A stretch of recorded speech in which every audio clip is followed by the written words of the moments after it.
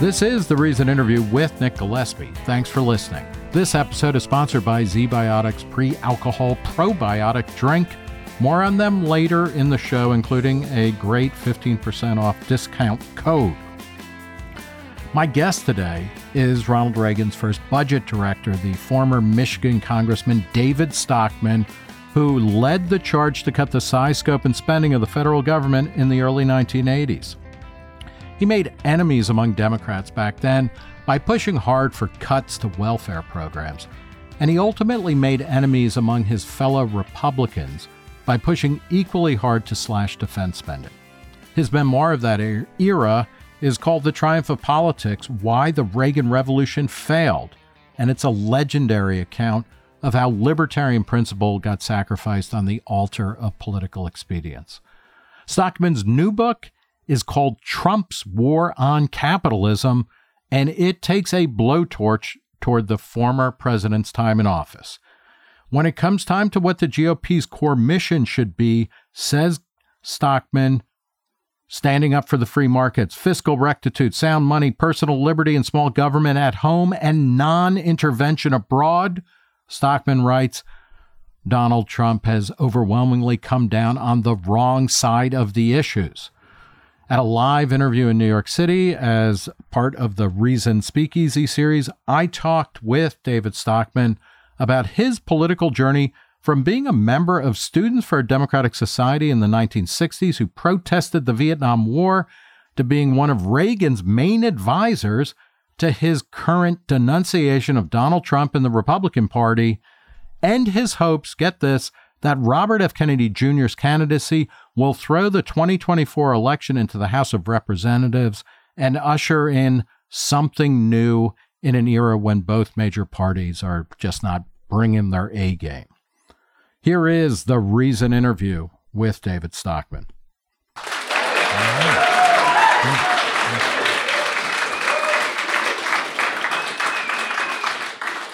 Thanks so much for coming out. Our guest tonight is David Stockman. He is a former congressman, a two-termer from Michigan, south of Grand Rapids, probably best known in the public eye for being Ronald Reagan's first budget director, who made the naive, idealistic, and absolutely wonderful mistake of believing that Ronald Reagan wanted to cut the size, scope, and spending of government across the board. He wanted to cut, he wouldn't say this, you would, he wanted to cut the welfare warfare state, right? Welfare part. Yeah. And what happened when you were like, okay, and this is, before we get into his fantastic book, a real stinging critique of Donald Trump, Trump's War on Capitalism, in preparing for this, you, as budget director, you came in and you had to cut $40 billion from a $700 billion budget in 1981. To give you a sense of how quaint that is, the defense budget now is above $700 billion. I think we may be approaching that just in interest on the debt. But you were scrounging around to find $40 billion to cut. What happened? Well, I think the problem was Ronald Reagan believed in small government profoundly, except for the Pentagon side of the Potomac River. And, he was really a hawk, a real unreformed, requited Cold War hawk. The defense budget was about $140 billion when we got there. By the time he left, it was $350 billion. Massive increase on the theory that the Soviet Union was developing first strike capability. None of that was true. That was the origination of the whole neocon view of the world. That's where all these characters originally got their stake, their start in the process. And so by the time we got to 1988, the defense budget had eaten up and then some all the domestic cuts, and the Republicans who were willing to stand up for domestic spending cuts and entitlement reforms and so forth were so demoralized by seeing these massive increases year after year for the Pentagon that they basically threw in the towel, and the whole thing was kind of a wipeout. If you want to get the numbers on it, just to kind of cap off the point, When Jimmy Carter left the White House after all those years of big spending by the Democrats, first Carter, and then before him, of course, LBJ and Guns and Butter and all the rest, the domestic budget, non-defense, was 15.4% of GDP. So it was way up compared to historically. When Reagan left, it was 15.3.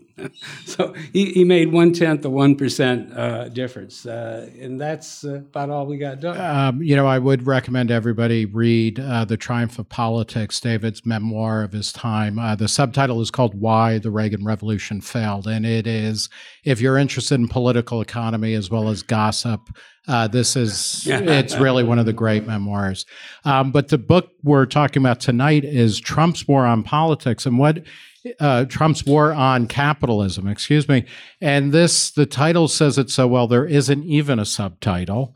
Why don't you start by telling us, what was Trump's war on capitalism? He is a businessman. He talked about having the greatest, the biggest, the best economy ever, when he was president and things like that. What's the essence of Trump's war on capitalism?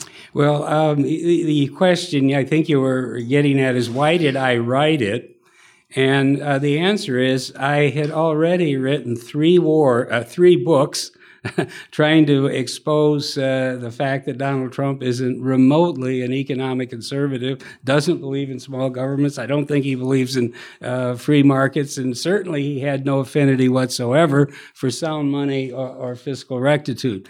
So in 2016, I wrote a book called Trump to warn people. In 2018, I wrote another book called Peak Trump to say that I was right. And in 2020, I wrote a third book called Dump Trump. And, I figured... you are starting to sound like the Buffalo Bills in the Super Bowl. This is your fourth one. No, I was starting to think that, the fourth time would be the charm. Right.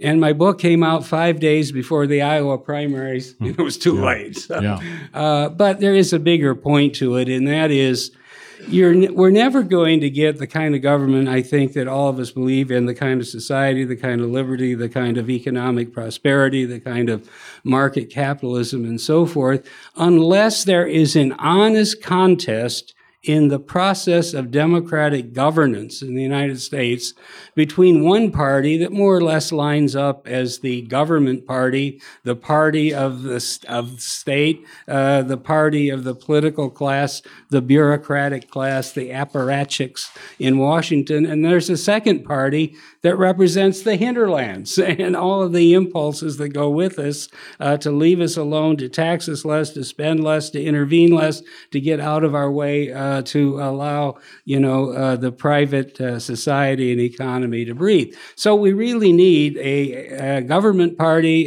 contesting with an anti-government party. The problem is today we have a uniparty in terms of the career leadership of the Republican Party in Washington. When I look at McConnell, who's been there 55 years on the government payroll, I can't really tell, any difference between him and, our senator from New York, the leader on the Democratic side. And so what I think the great danger is that the problems in the United States today in terms of our position in the world, which is a disaster, in terms of our public debt, and we can get into a lot of those numbers in a minute, in terms of a rogue central bank that is totally out of control, that if we want to address any of that, then we can't have continued rule of the uniparty. We need to break it up. But Donald Trump, despite all of his rhetoric and all of his loud,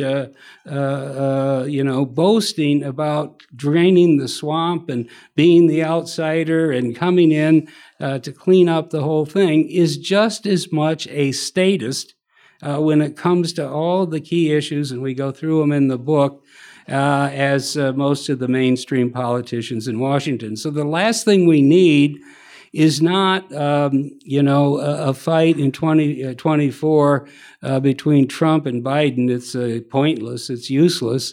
We need to have a clean break in the Republican Party, blow it up if we have to, and not allow the second party in our democracy to be Trumpified. because if it's Trumpified, then we get more of what we had during the 4 years that he was there. I've got a lot of data on that, but let me just cap it here with one, and then we can go into some of the details. When Trump was sworn in, the public debt, it was 20 trillion already, and it had been swelling rapidly for several decades. When he left, it was close to 28 trillion, so let's just call it 8 trillion in 4 years. Now, someone might ask, when we have numbers like this, just like you were saying, Nick, numbers of this magnitude are almost hard to grasp, to understand, but here's how to understand it. The first 8 trillion, equivalent to the 8 trillion that Trump racked up in 4 years, had taken from the first day of the Republic to 205 to accrue.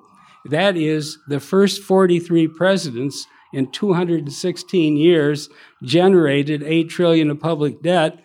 Trump replicated that in 4 years, not only because of huge tax cuts that he didn't try to offset with spending, but because of the whole disaster of the pandemic, the COVID, the lockdowns, and $6.5 trillion worth of bailout and relief and free stuff that came out of the effort to try to tell people, yeah, we're sending everybody home, but don't worry, we'll send you money too.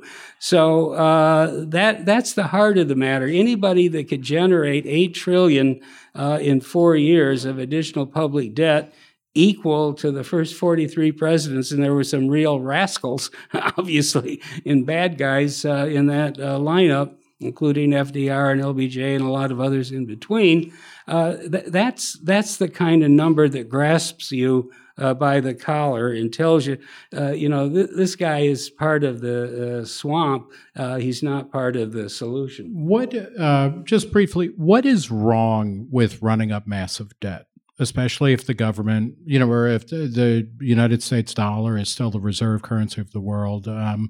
It's a lot of debt, but hey, we can kind of cover it. Just briefly. Yeah. I think those are great questions. Someone asked me that in 1970 when I first went to work on Capitol Hill. I ran for Congress in 1976 against the deficit. The outgoing Ford deficits, which were large. And the question was raised, and here we are, and it's now 34 trillion and rising, and so maybe it's no problem after all. No, the answer is there are two ways to finance the deficit, both of them bad. The first way is the honest way. You finance it in the bond pits by borrowing out of the private savings stream. The effect of that, though, everybody understood when I was first on Capitol Hill in the 70s and into the early 80s, that when you finance the public debt deficits the honest way, it causes crowding out. It forces up interest rates higher and higher because whatever the given supply of savings is at the moment, Uncle Sam has the sharpest elbows, gets first call on the money. The crowding out happens, rates go up. That's where we got the famous bond vigilantes and so forth. And that's why actually when we were trying to cut taxes in the early 70s, the what I called the College of Cardinals, the established seasoned Republican leaders in the House, Bob Dole, Senator Domenici, people of Howard Baker, who was the Senate leader, they said, no, we've got to be careful here because if we finance all of this tax cut with red ink and borrowing, we're going to crowd out private investment. We're going to hear from our car dealers that can't finance their lot. We're going to hear from our home builders that whose customers can't get mortgages and so forth. So the point is, if you finance it the honest way, you cause crowding out. You get an early reaction economically. You basically suppress productive investment and you shift society's resources to government investment, if you think that's a word, and I don't. Right. I think it's an oxymoron. So the other thing about it that's really important to understand without getting too deep into this, but it's why Trump is so bad, is that in the honest way of financing the deficits, which by the way, had to be done in the late 70s and early 80s because Paul Volcker was sitting in the chair at the Fed, and he was not about to monetize the debt. And as a result, we had an environment in which the political reaction function, if you want to use that kind of term, the feedback, was almost instantaneous and early. Run big deficits, drive up interest rates in the bond pits, those spread to the banking sector, those spread to the hometown car dealers and home builders and S&L bankers and, just regular consumers. And it causes a political reaction that it tends to create a constituency in the political system in Congress for reining in the deficit. That's the first way. The second way is to, issue all kinds of public paper and have the central bank buy it. Okay, and that's called monetization. And that's exactly what we've been doing ever since the late 70s or late 80s, effectively, after Volcker left. And let me just give you some idea of how much has been monetized. When Greenspan took over, and you remember this is 1987, he was allegedly at one time a great believer in the gold standard and an Ayn Rand disciple and a lot of other things. He sort of lost his economic virginity somewhere along the, he was kind of a nerdy Somehow I think we're paying for the abortion now, right? Yeah. He was some kind of nerdy clarinet player who couldn't get the girl, and he decided that if he was the toast of the town in Washington, it might work out better. It actually did. But in any event, the balance sheet of the Fed, and this is important to understand. Oh, that's not me, is it? No. Okay. I don't think so. The balance sheet of the Fed was $200 billion, and this is 1987. So, that's something like 70 years of the Fed's existence. It had taken 70 years to get to $200 billion. And I'm going to talk a lot about the balance sheet of the Fed, and people will say, well, that's what kind of, what does that mean? Why is that such a big deal? The balance sheet of the Fed is simply the track record of how much cumulative money they've seized out of thin air, printed, fiat credit over time. So we had $200 billion. To cut this story short, until they decided that inflation was out of control about a year ago and began to pull back, the balance sheet of the Fed had reached $9 trillion. Now, this is in a lifetime. I'm looking out here. I can see probably quite a few people that might have been around in 1987. And we're all here tonight, and you went from $200 billion to the $9 trillion. That's 45x, 45 times growth in that period of time, several decades, at a point when the GDP was only increasing by 5x. Okay, so when the money printed by the Fed goes up 45 times and the size of the economy goes up 5 times, you are way, way, way out of kilter, out of skew. And it is that massive, continuous money printing, which monetized all of the debt being created by, a reckless Congress and White House, that allowed us to continue to run these huge budget deficits year after year. But eventually, it catches up with you as well. In other words, there's this famous thing in, I think it's Hemingway's book, where, he's asked, how did you go, one of the characters asked, I can see you shaking your head, a lot of people know this one, how did you go bankrupt? And the answer was slowly at first, then of a sudden. Yeah. Okay, and what I'm trying to get at here is the honest way to finance the deficit will cause problems very quickly. What we're doing is the slow way, but we've created massive financial bubbles, massive misallocations of resources, tremendous amounts of speculation that should never happen in a healthy economy and wouldn't happen, and it's permitted this to go on much longer than would have been the case if we had done it the honest way. But now we're at the point where I think the chickens are coming home to roost, because even the Fed has stopped printing money because the inflation was out of control. So to bring it back to Trump, Trump made a big deal about, caring about the forgotten man, talking about Main Street versus Wall Street, all of that. Your book, makes the case that whatever he's saying, he's actually helping kind of Wall Street or the financial sector far more than the production sectors and service sectors of the economy. Talk a little bit about his tariffs. Yeah. Tariffs and his immigration policy and the way that in the name of helping people, like he's trying to help small producers and is saying we're going to keep China from dumping cheap products here so you can have your industry here. Why is that wrong? Well, that's a great question, and there's a huge amount to unpack. And if I get too far off the beaten path here, reel me in, and we'll get to some of the other points.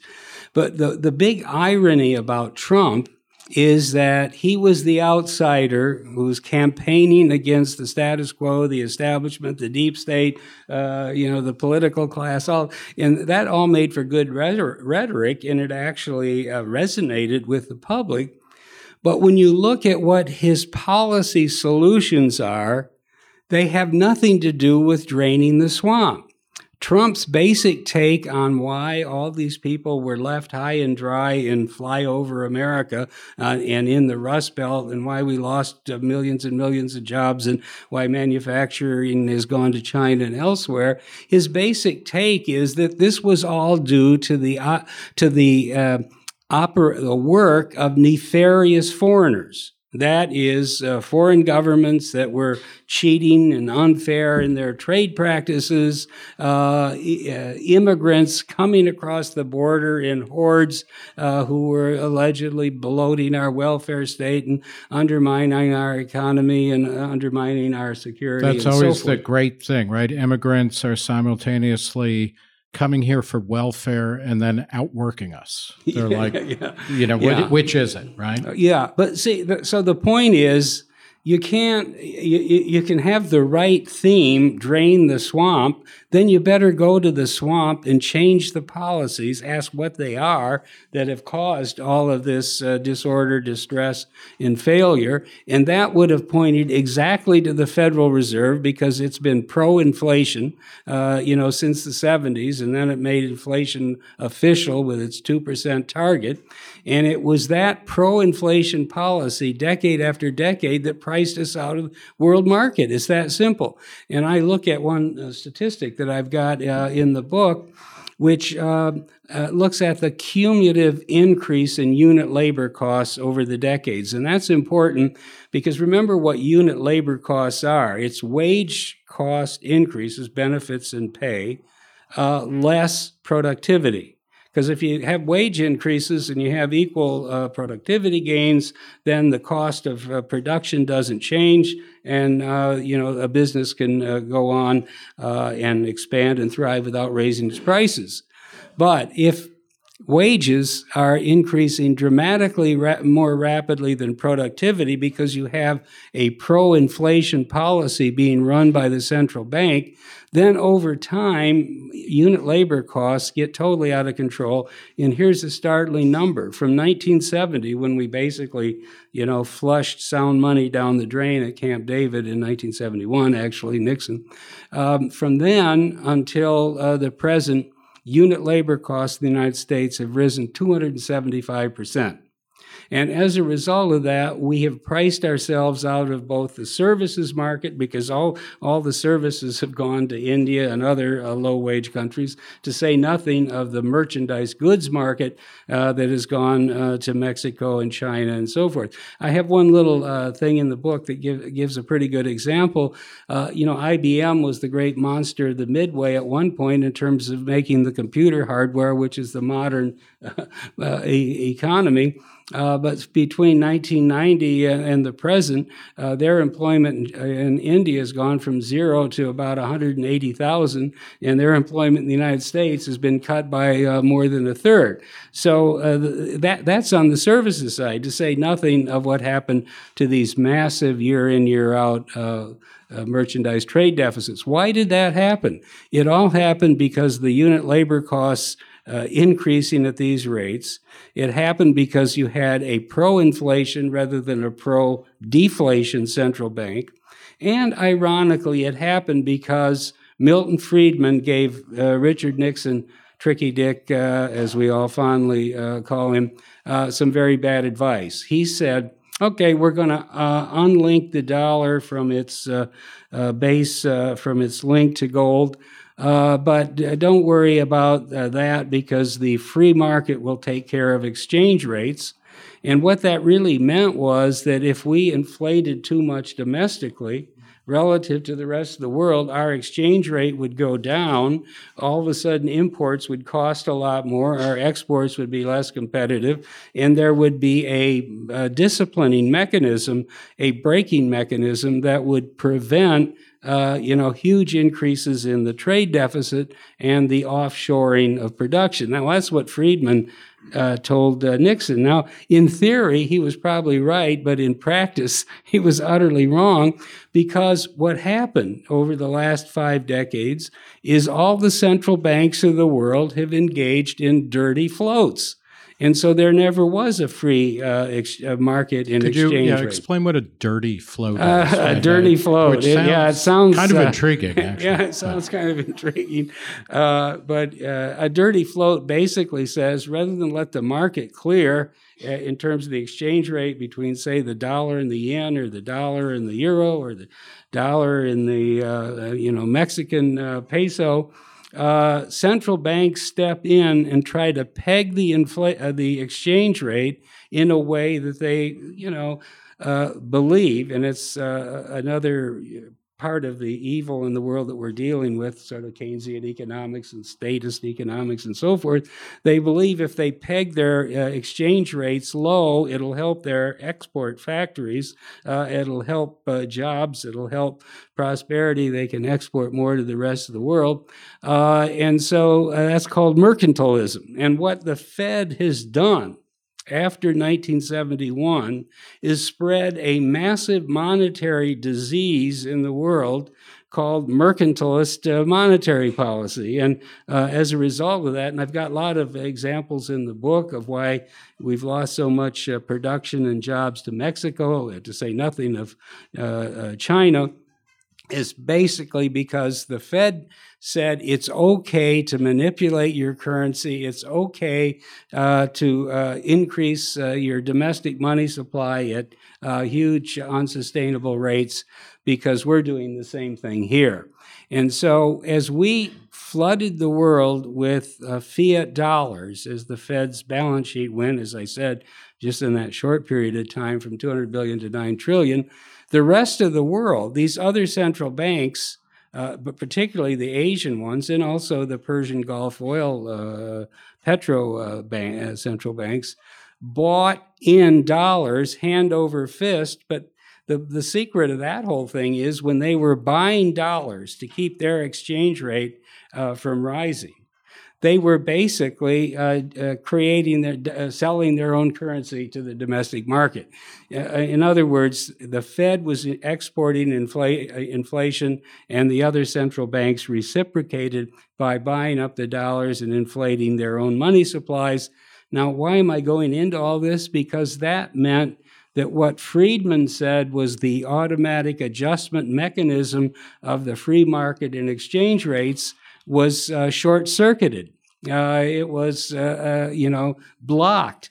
And so the adjustment never came. And as a result, from 1974 onward, we have not had 1 year of a trade surplus, and it's gotten worse and worse. And over the period of time, it was 15 trillion of cumulative trade deficits. And if you even throw in the surplus on services that we have in the world, it's still 11 trillion over the last 40 years. Well, is 11 trillion a big number? Well, if you put it in today's purchasing power, it's 20 trillion. And so therefore, basically, we have borrowed 20 trillion from the rest of the world to keep this whole game going. So that's why, this is how we got into the mess on trade. And this is why Trump, as I say in the book, had it totally upside down. The problem was, he would tell you, listen to the speeches, it's these nefarious evildoers in the U.S. Trade Administration, or in the Commerce Department, or lobbyists sneaking around the banks of the Potomac, that made bad trade deals and gave away the store with all of our competitors. And that's why we're in such a big mess. And that if you put a guy who really knows how to negotiate, and, for instance, not pay his bills, which was one of his negotiating techniques. If you put a tough guy like me in the Oval Office, I'll negotiate good trade deals, and before you know it, everything is going to be better. Well, he negotiated NAFTA, as you all remember, and there's a lot of hoopla about that. Basically, if you look at it, it just got a new name. Nothing changed. Right. And secondly, if you look at what happened to the deficit with Mexico, it doubled after, And is that a bad thing, though? I mean, he renegotiated NAFTA, and we kind of, I guess, got worse terms on some level, but we got more stuff cheaply. Why yes, but I think that's true. But there is a free trade position that says, don't worry, there's a certain kind of libertarian free market, free trade that ignores the monetary side of this. Right. And so it says, well, and there is this point, and I used to make it, and I think half of it's valid, the other half isn't. The point we used to make in the 70s and 80s was, well, if other countries are stupid enough to fill their harbors with rocks, it's sort of figuratively stop trade. Well, why should we reciprocate and be as stupid as they are? And so, therefore, if they want to subsidize their exports, like the Chinese or others, well, more power to them, because they're basically transferring wealth to our consumers. Domestic welfare is better off, and so that's fine. Well, that's half of the equation. But the other half of the equation is that when you have a net export imbalance of 20 trillion over a period of time, you have exported a huge amount of your productive base to the rest of the world. And unless you can keep borrowing at higher and higher rates, that isn't sustainable as an economic matter, first. But as a political matter, and this is the point, and you may think it sounds a little flippant, but I don't think it is. I think that Milton Friedman was the godfather of Donald Trump. Because Milton Friedman basically told Nixon, sever the link to gold, and I'm a gold standard man. I think you might have noticed that. And we don't need to worry about the ancient relic or barbarous relic or whatever Keynes called it, because we have a free market that'll set the exchange rates right. Well, he was wrong about that. We exported massive amounts of our industrial base, and I'll give one statistic on this that I think is telling. We exported massive amounts of our industrial base. We created a burned out zone in much of the Rust Belt, the upper Midwest, Pennsylvania, New England was long gone. I was from the auto state of Michigan, and that was totally burned out. But where did Trump get elected in 2016? On the margin, he got elected in the Rust Belt precincts of Pennsylvania, of Michigan, of Wisconsin, of Iowa, in all the places that got left behind because we had an unsustainable set of economics with the rest of the world, and it was caused by the central bank that Friedman was willing to let free. Now, of course, Friedman thought that all of the central bankers, that is, the members of the Fed, would be just like him. They would be Milton Friedman clones, and they would be very punctilious about, the rate at which they were expanding Fed credit, and he had all kinds of rules of thumb and so forth. But of course, that was a pipe dream. That was naive. The people that get appointed to the Fed are basically there to do the business either of Washington politicians or Wall Street speculators. Before we continue with the recent interview, I want to tell you about today's sponsor, ZBiotics. This is a game-changing product that you can use before a night out with drinks. If you think you need to make a choice between having a great night or a great next day, ZBiotics might make a huge difference for you. Check it out. ZBiotics Pre-Alcohol Probiotic Drink is the world's first genetically engineered probiotic. It was invented by PhD scientists to tackle rough mornings after drinking. Here's how it works. When you drink, alcohol gets converted into a toxic byproduct in your gut. It's this byproduct, not dehydration, that's to blame for your rough next day. ZBiotics produces an enzyme to break this byproduct down.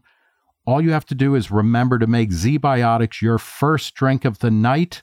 You got to drink responsibly, and you're going to feel at your best tomorrow.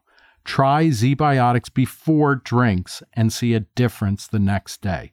Give it a shot before you take any shots. You know, I know it's still January, and one of your New Year's resolutions, like me, was probably to form better and more sustainable fitness habits. So try ZBiotics, and you can enjoy nights out in moderation while keeping on track to hit your goals. Go to zbiotics.com/TRI to get 15% off your first order when you use that TRI at checkout, that code TRI, the reason interview. ZBiotics is backed with a 100% money-back guarantee, so if you're unsatisfied for any reason, they'll refund your money without asking any questions. Head to zbiotics.com/TRI, use that TRI code at checkout, you're going to get 15% off. Now, back to the reason interview. And that's essentially so what we've got. I feel a little bit bad because the last one of these recent speakeasies we had was with the biographer of Milton Friedman, and we were generally saying nice things about him. So I feel like we're kind of whispering. But your point is taken. Say one thing. Okay, I'm not really trying to trash Milton Friedman because he's a great hero. Yeah, I thought it was Trump's war on capitalism, not Friedman's. Yeah. But he was, in terms of free markets and the understanding the rudiments of a free society, you can't beat Milton Friedman. But the problem is he had a view of central banking and a view of the Federal Reserve that I think was totally wrong, and that became the fulcrum for all of these things that happened. One of the other things you talk about, I mean, because this certainly all the problems with the Federal Reserve or the central bank predate Trump, and a fascinating thing that you pull together in the book is you note from 1947 to 2000, real growth, annual economic growth, averaged 2.45%. Since then, it was under Bush, it was 0.9%. Obama, basically 1%, Trump, 1%.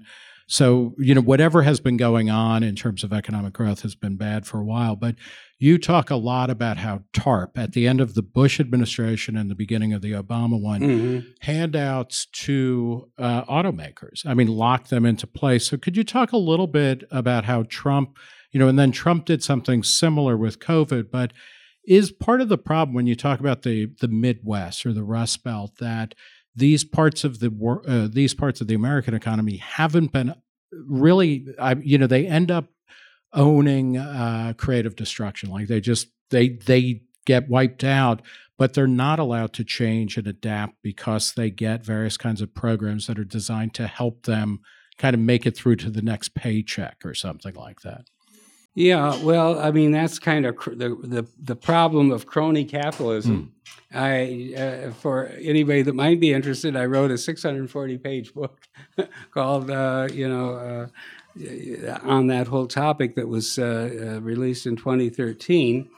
But I think, the issue that we need to find a way to understand is that everything goes back to central banking. Mm-hmm.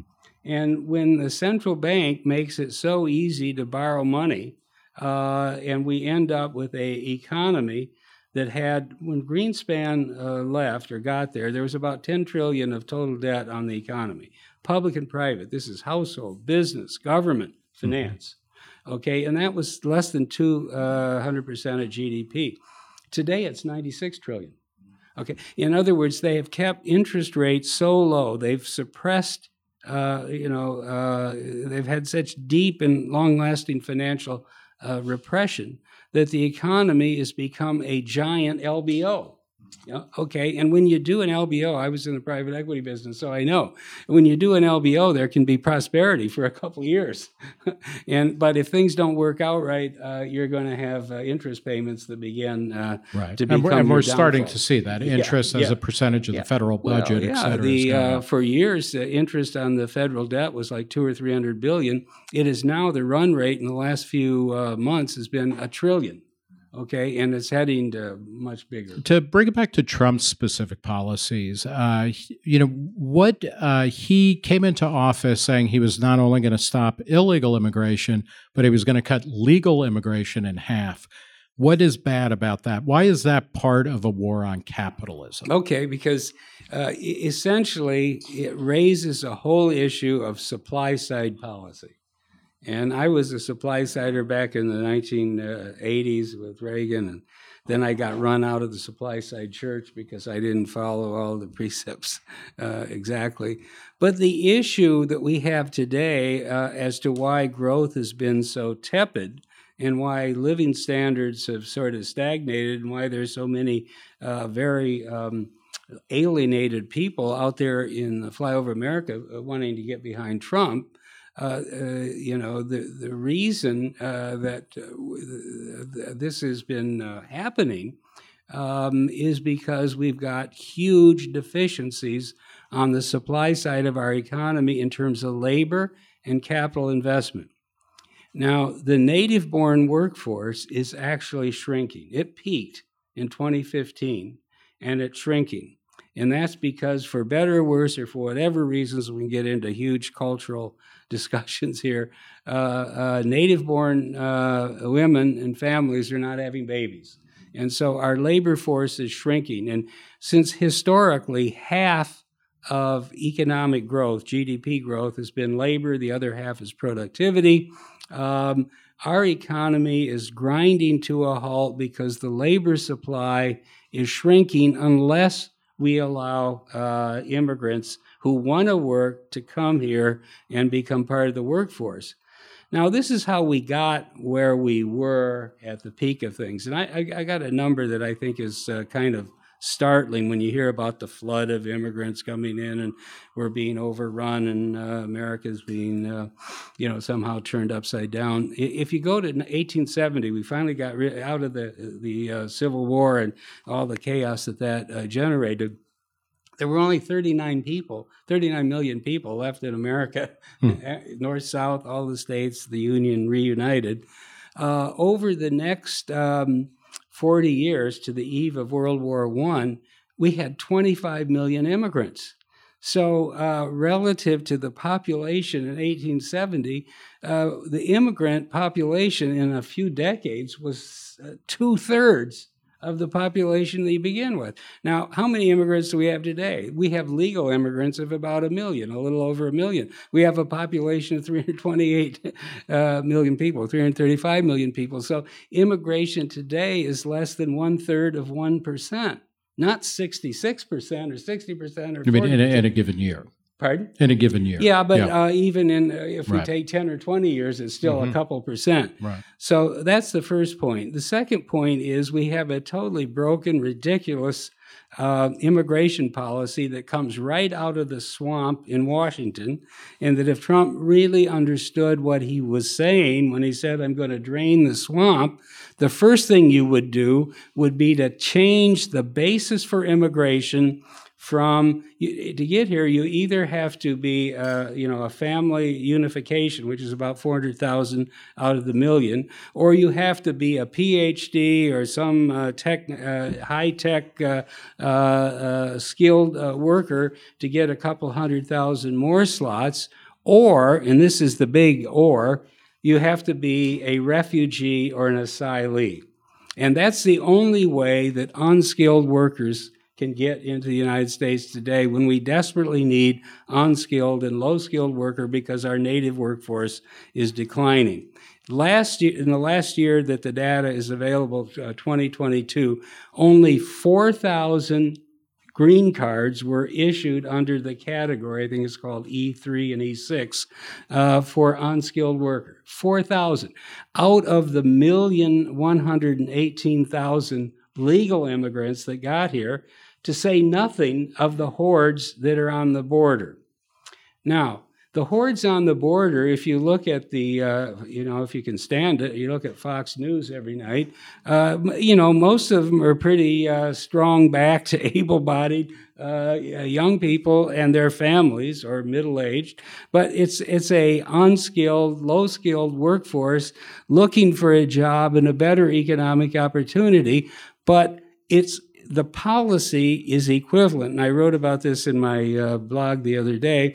It's equivalent to trying to drive a dump truck through a pinhole. In other words, there's millions of people at the border trying to come in. There's only 4,000 slots for unskilled workers, so all of them are at the border being forced to pretend that they're asylees, that they're refugees. And the only way you can become a refugee is to cross the border, break the law, get arrested, and then be put into the queue that takes months and months, in fact, years of determination in a totally clogged up court system in order to get certified that you're a asylum seeker. And to prove that, you have to prove, for instance, that if you come from Costa Rica, as an example, you're in endangerment of life and limb if you stayed. I bring up Costa Rica because I checked the other day, a couple of my family members were down there on vacation, seems to be the hot spot. And it turns out you can get a ticket from Costa Rica to Kansas City, if there were some job openings there, for $214 on Delta, okay? So if we had a guest worker program of the kind that makes so much sense today, that would allow people to go to the U.S. consulate in Costa Rica, get a guest worker permit, and be matched up with someone looking to have hire people for lawn care work or warehouse work in Kansas City, they could get there for $214, no fuss, no muss, no chaos at the border, border patrol, people chasing them around in the middle of the night, and we would open up that little pinhole to the economic rationality that we need to have. In other words, if they simply reform the system to make it economics-based rather than asylum-based, which is politics, make it economics-based, and you have a guest worker program, and if people come here and they're making a payroll and their employer is certifying it month after month, year after year, for 10 years, I'd say give them a citizenship and let them stay, and the whole problem would be solved. The hordes at the border are millions of people that want to be economic immigrants that are being forced to be political refugees, and they're creating a mess. And the reason I mentioned the $214 Delta ticket is to get from Costa Rica to the Rio Grande, you got to pay the Coyote $4,000 to $10,000 to get you there, when Delta would be happy to do it for $214 if we were only smart enough to have a rational, economics-based immigration system. But there you go again. Immigration control, the whole Byzantine, convoluted control system, is statism at its worst. It's run by the lobbies in Washington. Google gets everybody they want. They get all the PhDs. They get all the smart young techies coming out of, South Korea or Taiwan or wherever else they're coming from. They take care of their needs. The Fortune 500 takes care of their needs because there's 4 or 5 categories for advanced degrees, PhDs, unusual skills, blah, blah, blah. They all get in 300,000 or 400,000 a year. But employers that need to have people working in fast food joints or in lawn care businesses or in warehouses or in agriculture can't get anybody here legally, so you get the whole mess that we have today. I've got one more question before we go to the audience. So in the book, Trump's War on Capitalism, you talk about how Trump, who you define as a Caesarist politician. He's like Caesar, very imperial in that sense. He overreacted to COVID, both in terms of lockdowns and signing off on that, but also giving people lots of money not to work, which, Lord knows I want to be in that situation someday, but it's probably not good public policy.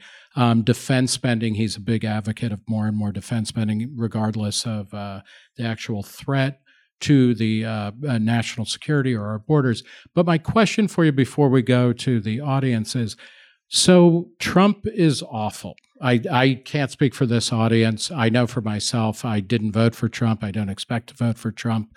I'm not moving to Canada and I'm not moving to Cuba if he wins or anything like that. But isn't the other alternative as bad or worse because it's going to be Joe Biden? Yeah. Or is this just this way you have like your next book half written already, right? Where it's like Biden's war on capitalism. Well, first of all, if you have to suffer through another Democratic administration, might as well have a senile guy in the chair because very little is going to get done. Mm-hmm. But that's a little facetious. But we have to start thinking, I think, from our point of view in the world, that 4 years is not the end of history. And that if we don't get a non-statist or an anti-statist party reassembled, realigned out of the mess of the uniparty that we have today, well, then there really is no hope because, you will continue to do the same old thing over and over again, which Einstein said, is the perfect definition of insanity. So I say, what we need to do in 2024 is blow up the Republican Party. It needs to be purged. It is a gang of, cultural right-wingers, neocon, warmongers, and basically careerist politicians who use the party as a fundraising mechanism. Do you mechanism. Still consider yourself a Republican?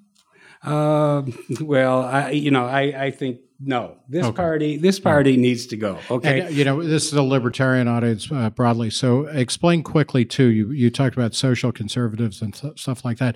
In the book, you mentioned the drug war is stupid. Can you just give us 10 seconds? Yeah. What's the Zapruder film version of why the drug war is I'll give bad? you 3 seconds. Okay. The drug war is really goddamn stupid. Okay. Yeah. And again, this is part of the whole Trump shtick. He came down the escalator in 2015 talking about the murders and the rapists and the drug dealers coming across the border. As I lay out in my book quite clearly, if the drug part of it is a problem, deregulate drugs and let the Teamsters ship the stuff in and let Philip Morris distribute, keep it legal. I think they might even be post-Altria now. They're on like their 10th name change. Yeah, I know. Yes. Well, the old Philip Morris. Yeah. Okay. So bring it above ground, make it legal, take out all the premium profit that basically goes to funding the criminal organizations that are necessitated when the government decrees that a desired product shall be artificially scarce. So, that's part of all the rhetoric, too. I mean, everything you hear about all the drugs coming across, that is a different issue. And we need to separate them out, the economics of immigration versus the economics of the stupid war on drugs and the drug control laws that we have. The fact that until people don't probably remember this, I don't think any of us could. We're not been around long enough, but until 1918, you didn't have to have a passport to come to America. Okay, there was no passports. There were no. I like to blame my parents for that change. Once they got in, they're like, "Okay, this isn't working." I mean, all of this, immigration control really began then, and it's created its own, its own bureaucracy and its own set of politics. So, if we got back to sort of economically driven border policy, which is what we had to our great benefit until 2023 or 1923 when they passed the first Immigration Act. most of this problem would go away. But even if we did, and I had a little thing about this the other day, I was sort of about maps. And I said, hey, this terrible thing that's going on right now, they're trying to get $60 billion more for this, utter insanity of the Ukraine proxy war, and they're tying it to $15 billion of more border control money for the right-wing Republicans, so that somehow the uniparty can scrape together the money it needs to keep the forever wars going in Ukraine. So I said, well, let's look at some of the maps, and most of it's about Ukraine. We won't get into that now, but I said, here's a map. It's a map of Mexico and where the U.S. consulates are located. And there's actually 10 of them, and they're spread all over Mexico. And I said, could you imagine what would happen to the crowd at the border if you were allowed to go to the consulate or embassy in your area and apply for a guest worker permit, just like you can do now to get a visa if you're a skilled worker, or to get a visa if you're the wife of an American citizen who got stranded in Argentina some way.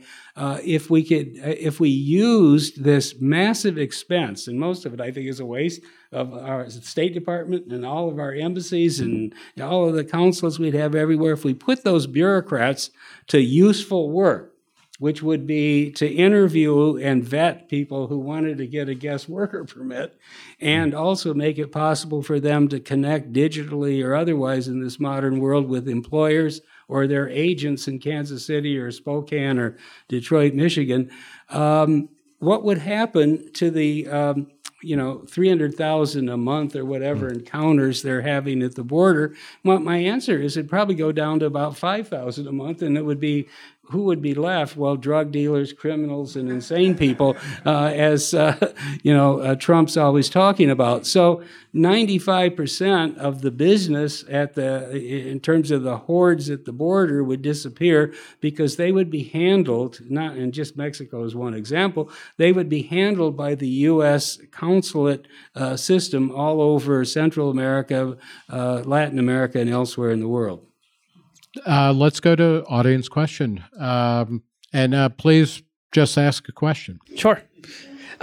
You mentioned when you were talking about the monetary system and economics, how you thought some libertarians were too focused on issues not related to the monetary system. But don't you think you are committing the same mistake, but in the opposite direction of blaming everything that's happened negatively economically in the U.S. on the Federal Reserve and on the monetary system? Isn't the decline of some industries and a lot of economic changes that have happened in the U.S. simply the fault of relative changes in population, productivity, comparative advantage around the world, and evolution since World War II? I'm saying it's not the only thing going on, but the honest to goodness fact is it is the main thing going on that is shifting the location of economic activity. Yeah, technology changes, but if we weren't inflating the domestic wage cost price structure, and we had investment that we need, the technology change would not cause business industrial activity or business activity to migrate to Mexico if they're assembling cars, or to China if they're making computers or Apple products. That wouldn't happen. It could happen here. But the two things that we have, and I was getting into that, is we have a constricted supply side. One, because we don't have the labor. Two, because we have the inflation that has caused an export of our industrial base. And three, because there's so much speculation generated by easy money and all the money printing by the Fed, that we're not getting domestic investment in technology, plant, equipment, workforce upgrades, and so forth, that would allow us to remain competitive. And I'll give you one number that I think, again, it's part of the indictment of the Trump era. From about 1955 to 2000, the average rate of net business investment, net real business investment. Now, every part of that phrase is important. Real, because you take the inflation out of the numbers, and net, because if you're simply replacing the capital stock you're consuming this year, that is depreciation and amortization, that doesn't get you anywhere. That just keeps you where you are. But the net numbers that the Commerce Department publishes are after our gross capital investment after depreciation, after amortization, and after inflation. The number during the Trump 4 years was 0.3%. Not 1%, 3%, or 5%, as it was historically, but it was 0.3. So essentially 1/15 of what the historical norm was. So what we got during the Trump 4 or 5 years is a vicious anti-supply side program. Anti-supply of labor, anti-supply of competitive goods from abroad, and anti-supply in terms of investment in productive plant and equipment. Trump was, boasting all the time about the stock market being sky high. But that was because all of the capital in the system was being diverted to speculation on Wall Street, financial engineering. If you look at the increase in stock buybacks, if you look at the increase in dividends earned and unearned, if you look at the massive explosion of M&A activity, most of it totally unproductive, just putting companies together and then they take them apart 4 years later and both of them are claimed to be in the shareholders' interest. If you got the financial engineering out of the system, the capital would be flowing to productive investment. But it's not because of the Federal Reserve. Therefore, too much speculation and financial engineering, too little investment. And then because of import policy and immigration policy, too little labor to make goods here. And then we're even taxing consumers for the goods that we're required to Let's buy. Go to a question up here. Oh, hold on. I'm sorry. I was actually pointing behind you. Hi there. My name's Brooke. And in 1990, I went to Japan to run a trading desk for Merrill Lynch. And the thing that I observed, back then it was Japan, not China, right, that was eating our lunch, was how easy it was for us to move capital into Japan. Yeah. And yet, labor couldn't move into Japan. And it was hard to get capital out of Japan. You could get profits out maybe, but not capital. You could put IP. And I think what you're saying is that really labor has to have freedom of motion first, right, and then capital can follow. And I agree with that. So here's my theoretical question, and I'm looking forward to this, right? Because ever since, and I think it was under Carter, Clinton, we've made it student debt impossible to discharge in bankruptcy. Right. Now, what if China, Europe, Japan, the rest of the world just said, look, it's not a crime to discharge student debt in bankruptcy. If you're an American, come here. You can't be extradited, right? So we lose all of our native, because I see, I have a boarder and, I rent a room to a 55-year-old who's working as a night nurse to pay off student loans so she can eventually not die, right? And I'm like, yeah, I think there's probably a bigger story there than no, there isn't. And you're talking to somebody who you have a history of doing that. Well, but that's not true. On the point about this guy, about labor, your guy who's still working. And I didn't say what the gender was, nor mine. So, but I think that's a way for the market to actually adjust. Because if these countries actually do that, we're going to have to face the fact that we're doing the wrong thing.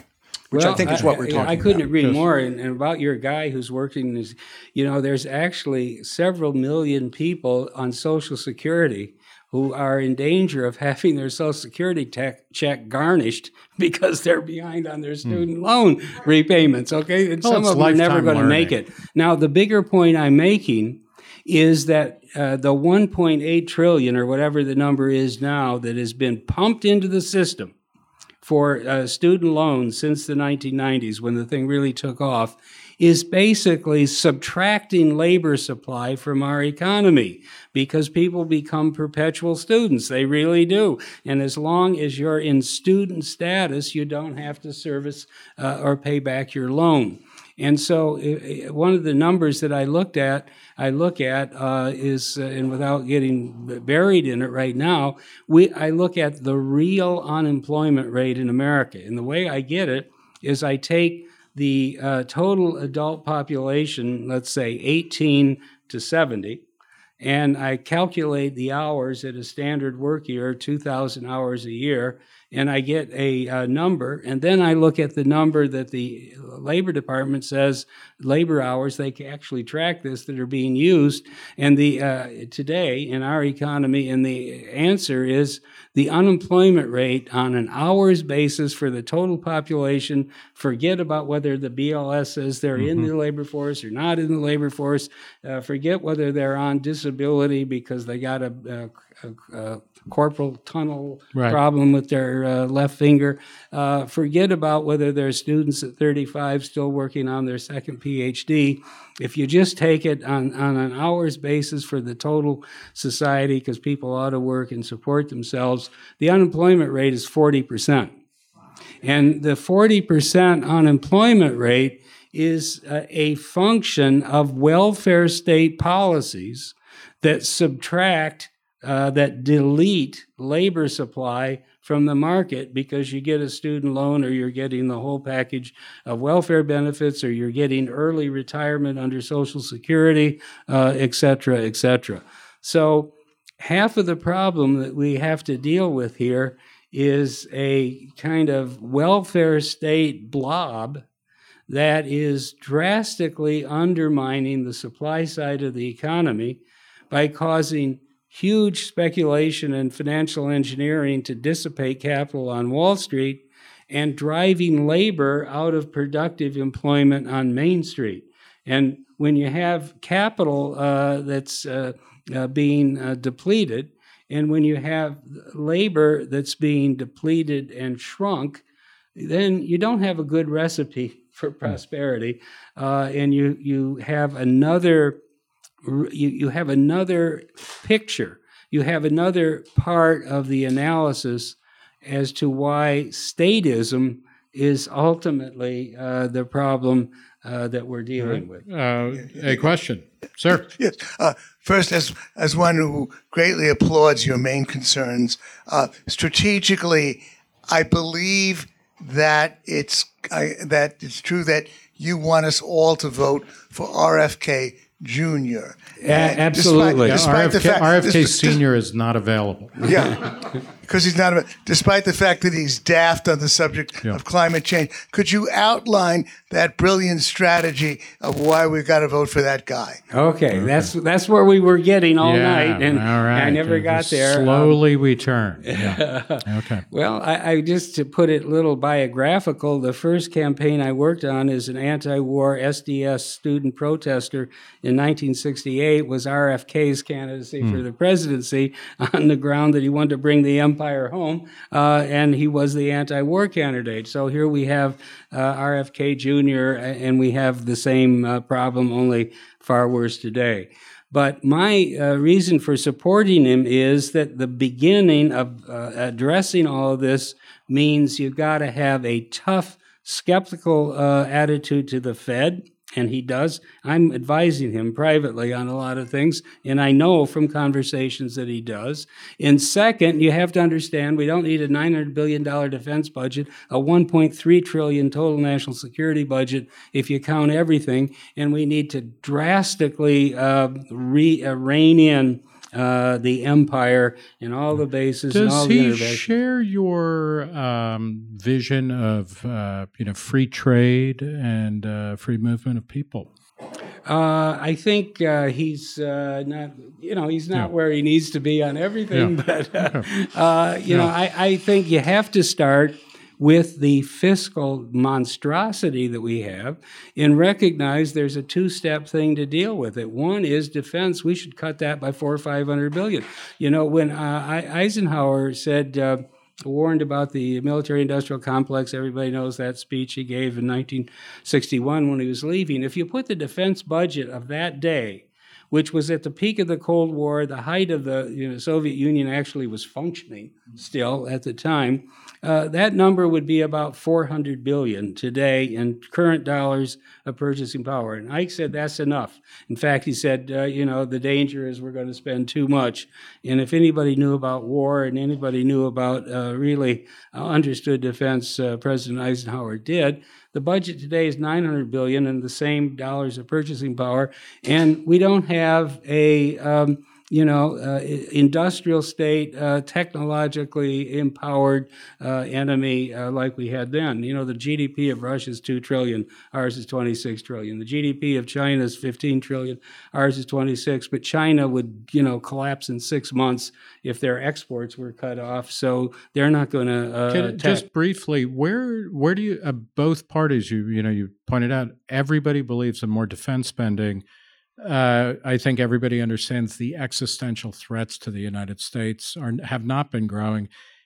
What explains that kind of, the willingness of either the Democrats or the Republicans to just keep goosing defense spending? I think at the end of the day, it's the military-industrial complex and the fact that the defense budget is like a self-licking ice cream cone, okay? There is so much money dripping off the sides of the cone going into the think tanks and the NGOs and the whole apparatus of Washington that then comes up constantly with reasons for more, with threat assessments that are total baloney. I mean, really, what is the threat from Russia to the United States today? And if it's a threat to Germany, then the Germans can arm themselves, and they basically were spending 1.3% of GDP and buying their gas until we convinced them to join the Ukraine proxy war because they didn't think it was a threat. Okay, so the point is, going back to the question about RFK, you've got to bring the empire home. If you take the 300, 400, 500 billion out of defense, and then stop all the interventions. Because remember, we're spending 350 billion a year on veterans alone, and that's just the deferred cost of war. All these people that come home and they're permanently disabled or economically disabled, we have to support them medically, income-wise, and so forth. But that's a cost that ought to be charged to the defense budget, and it isn't. So you have to bring that home, and if we do that, then I think you can start to piece together some other things. I do not think, from my conversations, that RFK would be opposed to a stronger means test on Social Security and Medicare for people that really, with 100,000, 300,000, a million, 10 million of income should be getting it. And so that would help in a big way, because when you think about how much we're spending on those two programs alone, something like $20 trillion over the next 10 years, if you put a means test at the top of the income scale, you would take a lot out of that. But you really have left the supply side church, right? Yeah. So now it's cutting government spending really is more important than reducing taxes. Well, at the end of the day, that's where Friedman was right. He said the ultimate measure of the government problem is the spending level, and that's another beef I have with Trump. At the peak in 2020, and we didn't get into it a lot, and I wish we could have, but it's in the book. When he went into the whole lockdown, and then they bailed out everything with these massive stimulus bills, spending reached 40% of GDP at the federal, state, and local level. That's European social democracy level. Yeah, I mean, Trump, between 2019, the budget federal spending was $4.4 trillion. In 2020, was 6.6. In 2021, 6.8. Yep. So that's a massive increase. Yeah, and that's just the federal level, but right. Also, there was so much bait being put on the table to the states. If you, expand your Medicaid, we'll give you more matching. So you really have to look at the federal, state, local, the public sector. Okay, and it did reach 40 trillion. I mean, 40% of GDP. Another way to look at it is the worst kind of spending we do, even though it's socially necessary and why it needs to be constantly constrain, is transfer payments.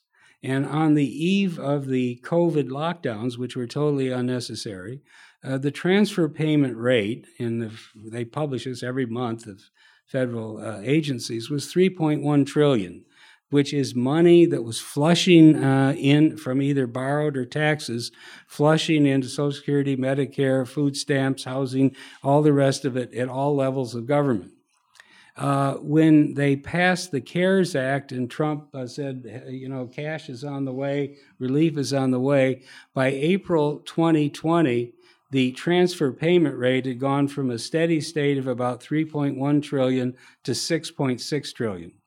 And then in December, Trump signed a second installment of the COVID relief, and in the campaign said we got to give everybody another $2,000 per person check, which most of it was paid for in the third installment, which Biden happened to sign, and he called it, the American Rescue Act or whatever, but it was simply the last installment of the Trump COVID relief, bailout, free stuff. The reason I mention it is that when that became effective in the spring of 2021, the transfer payment rate from government in America rose to 8.1 trillion at an annual rate. In other words, from 3 to 8. And so the difference, the 5 trillion difference, and they wonder why we have inflation? Because all the transfer payments weren't even buying public works. They weren't buying anything. They were simply money that was being basically extracted from future taxpayers and printed by the Fed, slushed into the economy to create.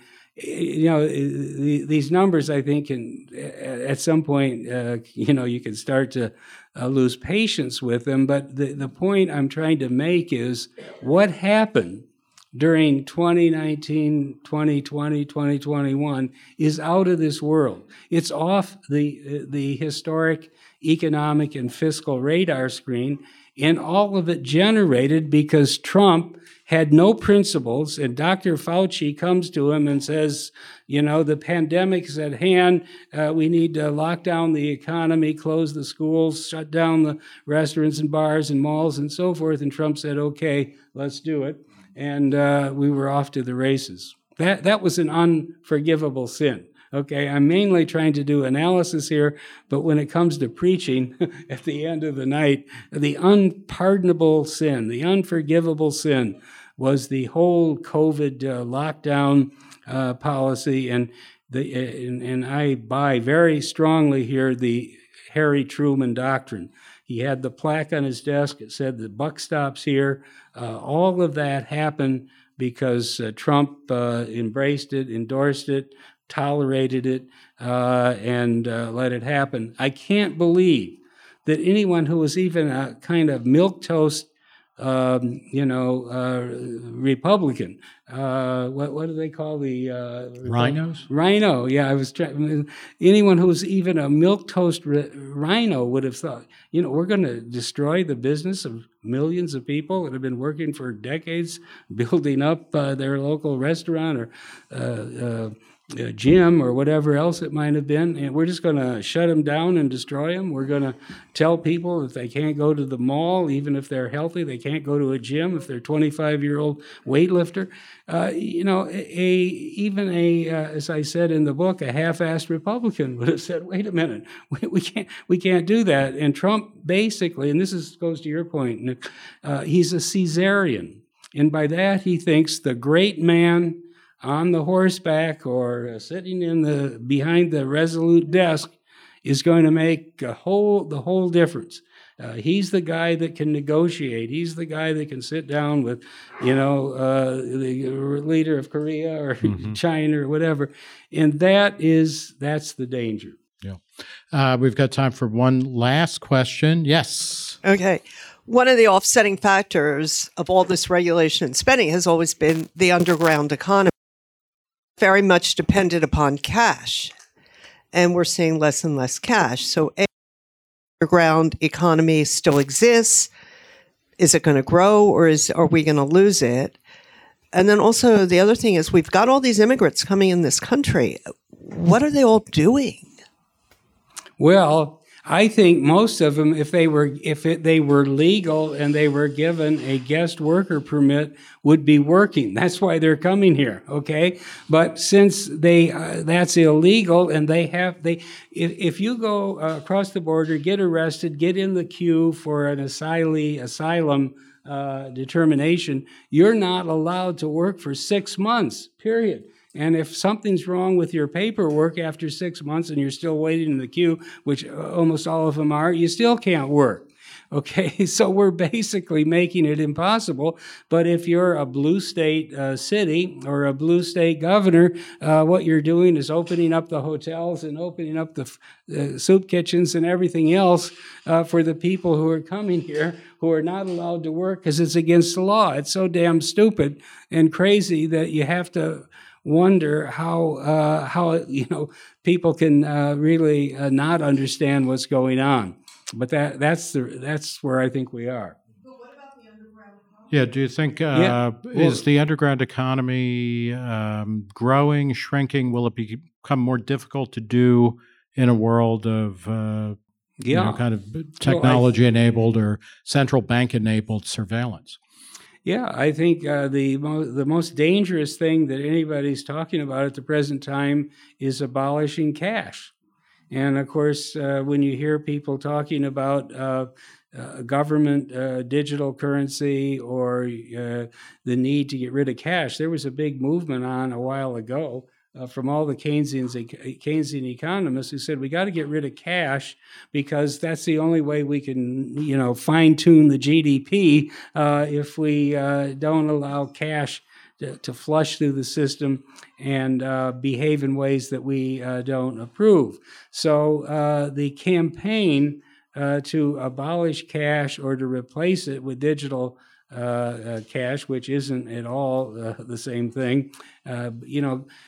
Dollars that are in all our pockets here are bearer currency. Your name isn't on it, your social security number isn't on it, but it's accepted as hand-to-hand money because that's what we all understand. You get rid of that, the underground economy practically disappears, and the powers that be say, well, we're doing this to get rid of all the bad things like terrorists and drug dealers. Well, I don't know that the terrorists are using that much cash. And, the drug dealers. I understand they like the Discover card because it has, really good features, low interest rates. Yeah. Can I ask, just to wrap things up, the book is Trump's War on Capitalism. I highly recommend it. It has a foreword by RFK Jr., who, like Trump and Biden, I will not be voting for, but I appreciate your making the case. Your career is kind of, as you were pointing out, has done this kind of remarkable circuit where, when you were in the 60s, when you were younger and beginning your career, you were pushing for, an end to the Pentagon or a critique of that, a critique of what used to be called the welfare warfare state. And you've come back to that. My question, and you in the book, and I think tonight you've made really strong cases about why things are so kind of screwed up and everything. But are we living in a better world than we were in 1968, materially and kind of morally and just on a day-to-day basis? And if so, how do you account for that? Capitalism. This is the one thing you get whenever you point out what's wrong with the state-driven policy and, the Fed and the deficits and trade policy and so forth. Well, you're better off now than you were 20, 30 years ago. But it wasn't because of the state intervention. It was despite the state intervention. In other words, capitalism is dynamic. People want to improve their circumstances. They invent things. They create enterprise. They find better mousetraps. All of that continues, and that's what keeps the economy crawling forward, inching higher.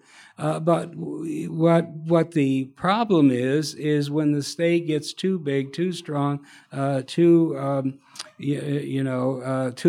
interventionist, it slows that down. In fact, maybe even slows it to a crawl. So yeah, we're clearly better off materially. I don't know if we're better off morally, okay, but we're clearly better off materially because that's what capitalism does. And the thing is, you can't allow the politicians to claim credit for what is happening silently, day in and day out, through the length and breadth of a market economy that's now 26 trillion big, and 100 trillion worldwide. All right, we're going to leave it there. David Stockman, thanks for talking to Reason. Thank you. This has been The Reason Interview with Nick Gillespie. Before you do anything else, would you go rate and review us wherever you're listening to this, at Apple or whatever. Or you can just go to reason.com/podcast. Sign up there. Subscribe to this podcast, The Reason Interview. Don't miss a single episode. Let me know how I'm doing in the comments. And while you're at reason.com/podcast, you can also check out all of our other great podcasts. We're just coming out with more and more stuff all the time. There's the Reason Roundtable, of course, and the Soho Forum Debates, and the Best of Reason, and Just Asking Questions, a great new interview series that comes out every week, as well as things like Why We Can't Have Nice Things. We got so many podcasts coming out. You don't want to miss any of them. They're all at reason.com/podcast. Thanks so much for listening. Check you next time.